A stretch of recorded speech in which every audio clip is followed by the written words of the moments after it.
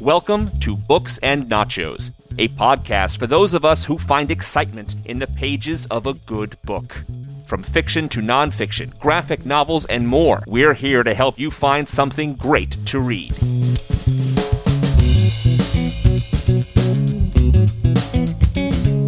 Hello, readers. It's your host, Stuart in LA. I've got a bit of a frog in my throat. I've got a little winter cold or something, but I had to come here to Books and Nachos if for no other reason than to refute the rumor that it's become a full-time Stephen King podcast. It's not true. It's true that Arnie, my friend and co-host over at NowPlayingPodcast.com, has been here for the last several months, doing a bang-up job, I might add, of dissecting the Master of Horror's earliest books. I'm going to take a quick detour from all of that to present a man who might inspire a different kind of nightmare.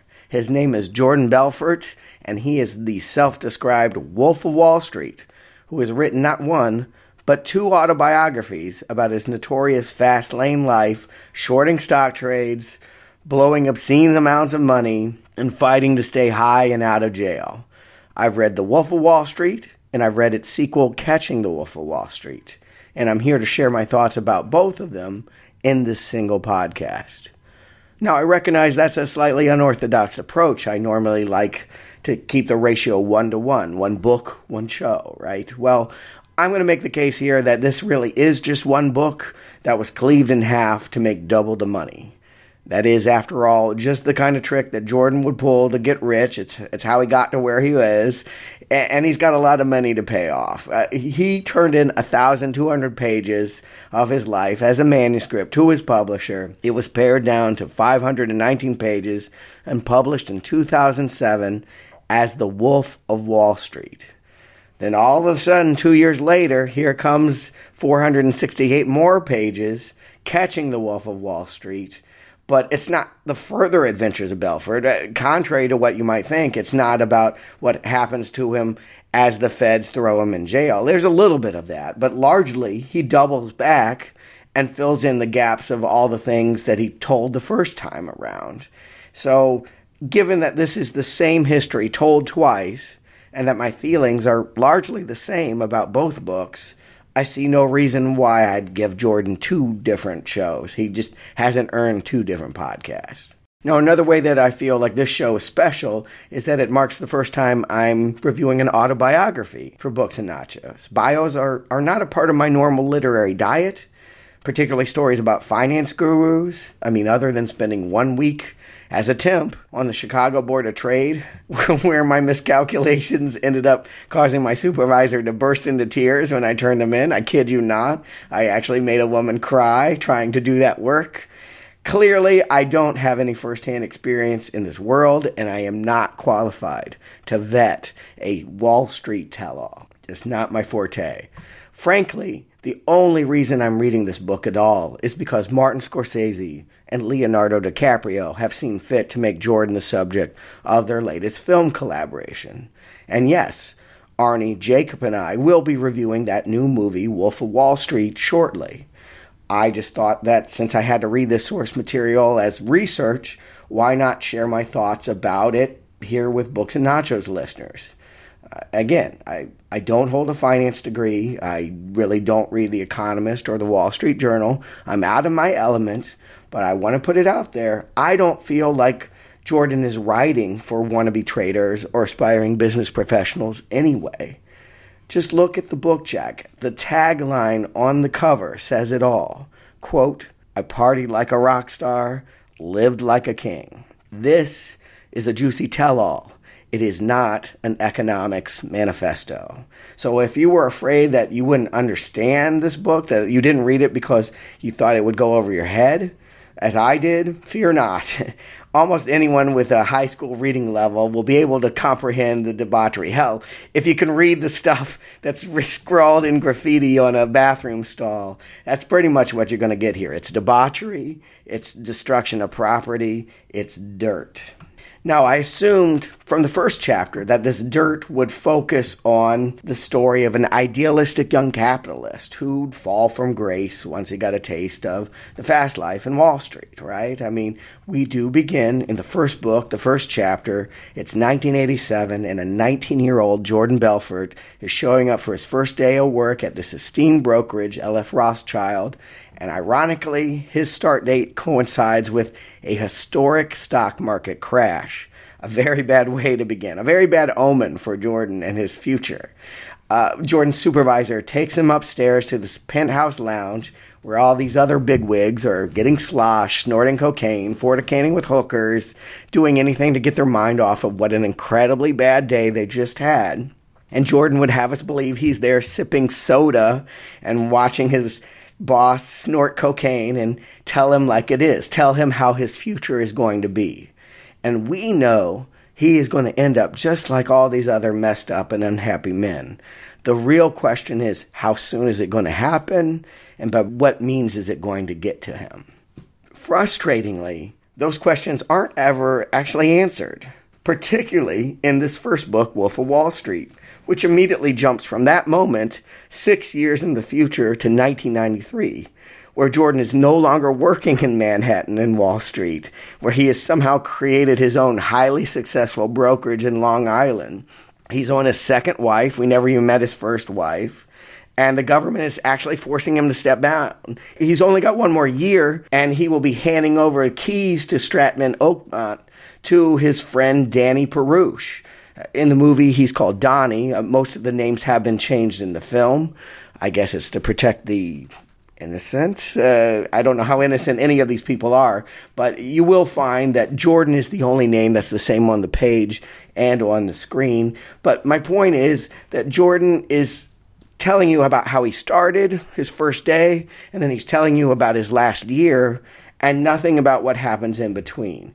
The second book, Catching Wolf of Wall Street, does go back. It does fill in some of these gaps. It does, I think, share a key insight into how Jordan accomplished his future success. He developed his gift for coercion, selling frozen food door to door. That was actually his first business. Basically, he'd go knock on some Mark's door and say, hey, would you like to buy this meat? It's as good as anything you're going to get in the finest dining rooms of Manhattan, when in fact it was very low quality meat that you'd find at a school lunchroom or something. But that's the skill. That's what he would take and do exactly the same way when he was trading over the phone with stocks. And we learn in that second book, he explains how he even wrote a how-to manual, that there was a spiel that basically he could take you off the street cold, never having known any of this, hand you his spiel, and you would read it and know how to pick up the phone and call a rich man and be able to anticipate any negativity he'd throw at you and get him to buy your crappy stock. So, those two moments I felt like were really helpful to have learned about. They should have been included in the first book. It was strange that they waited until the second book for those key insights. But then again, Jordan is not about key insights. This bulk of these pages is not about telling you why Jordan did what he did. It's just telling you drunk stories. Endless drunk driving accidents, overdosing on Quaaludes, receiving blowjobs from hookers under desks, midget tossing for helping morale, because of course that's what you do when you're feeling down, you throw a little person against a wall. Way too many marital spats with this beer commercial model that he made his second wife. Frankly, it's really tiresome after a while. I mean, this easily could have been called the Pig of Wall Street. Calling him Wolf implies that he's crafty. Someone that dresses up in sheep's clothing to get what he wants. But there's not enough demonstration of Jordan's smarts here, even in that second book. And way too much demonstration of his arrogance and his ego. I know I don't like the style, but I don't know that I can blame Jordan for the spotty writing. I actually think the culprit is Tommy Chong. Yes, that Tommy Chong. The one half of the popular Latino comedy duo that actually did go to jail for drug possession, he's in the story as well. He shows up at the end of the second novel as a cellmate of Jordan once the law finally throws him in jail. And he's the one that tells him his life should be a book and gives him a key writing advice tip, which is that he needs to pump up all of the depravity. He's quoted as saying, "You write always about the extreme of something. The most of this, the most of that, the prettiest girl, the richest man, the most rip-roaring drug addiction, the most insane yacht trip. Tommy, I love you, but I'd send you back to the Slammer for making me read so much toxic prose." I mean, he did Jordan no favor by telling him to focus on all of his callous, infantile behavior. I wanted facts, hows and whys. God forbid, I may have wanted a touch of remorse. But Jordan, in his narcissistic writing state, all he can do is tell you how proudly he did what he did. And there's nothing apologetic about it at all. I mean, I hate his voice. I just can't stand having him in my ear as I'm reading these pages, particularly his need to always define everyone that he meets by how they look. I mean, there's a tall Asian guy that works for him, so he's going to constantly be labeled, quote, a fucking panda, a deprived Chinaman. He's called Oddball from Goldfinger. Another guy wears a toupee, so he's forever Wigwam, because wig, get it, hairpiece. I mean, Jordan goes to rehab and makes fun of the, quote, Martians that are trying to get help there. I mean, really? He's going to ridicule people trying to get off drugs? I mean, not only is the humor insensitive, it's not even clever. Calling someone blockhead because of their squarish noggin, that's not funny. Tommy Chong may have been able to turn this into an un-PC comedy routine that would have had me in stitches. But you, sir, are no Tommy Chong. So what I'm left with is hundreds of pages of ugly people fighting over beautiful things. Because, Jordan does not get off without telling you all of the name brands that he purchased, everything that was a designer label. He wants you to know the exact dollar amount of everything that he destroys. It sounds like bragging. I mean, seriously, this is not atonement. He is proud of what he's done. And indeed, we're not supposed to blame him, because if he did anything bad at all, well, he's just like all these other ugly people. And isn't he cooler than them? I mean, that's really the attitude here. So right away, I'm going to just say that I can only begin to recommend this book if you're a person that has an insatiable appetite for nouveau riche bad taste. If you get a guilty pleasure out of watching Real Housewives or some of that reality TV nonsense, Kardashians, if you got a sweet spot for that, this may be up your alley. For me, I really don't like that stuff. And thank God there was a few genuinely funny things here, but not enough for one book, much less two. I mean, it's a real shame because there is good stuff here.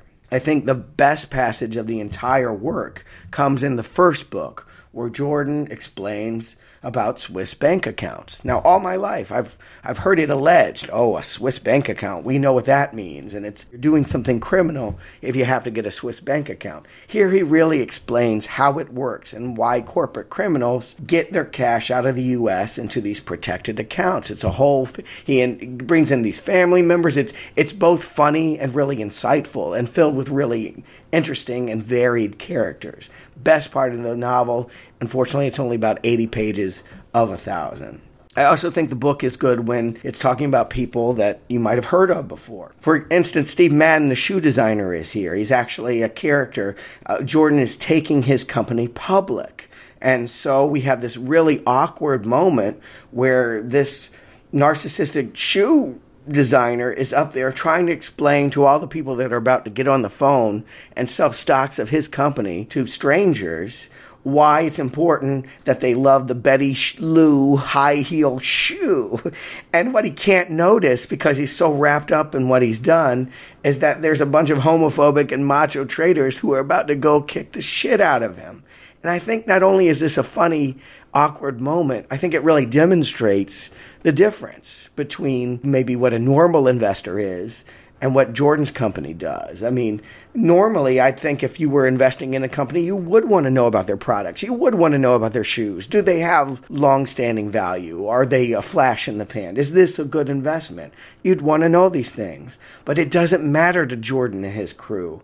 They couldn't care what they're selling. It could be a shoe. It could be a monkey wrench. They're going to take it and they're going to cram it down their investors' throats and they're going to make them buy their shares. It could be poop on a stick and they'll have them investing. That's the attitude. And it really demonstrates why Stratton and Oakmont really is a crew of thugs, honestly. Perhaps why there are so many omissions in the story is that this is bound up in legal tape as well. It's worth pointing out that Jordan did go to jail and that he did have to sign things and that there may be moments and people that are in his story that he's not allowed to talk about. But unfortunately, that just means we spend a lot of time watching Jordan giggling about everything bad Jordan does. But we're not supposed to hold it against him. I mean, the most maddening thing about this man, he's full of things that get my blood boiling. But his worst quality is how when he senses that the reader may be judging him or turning against him,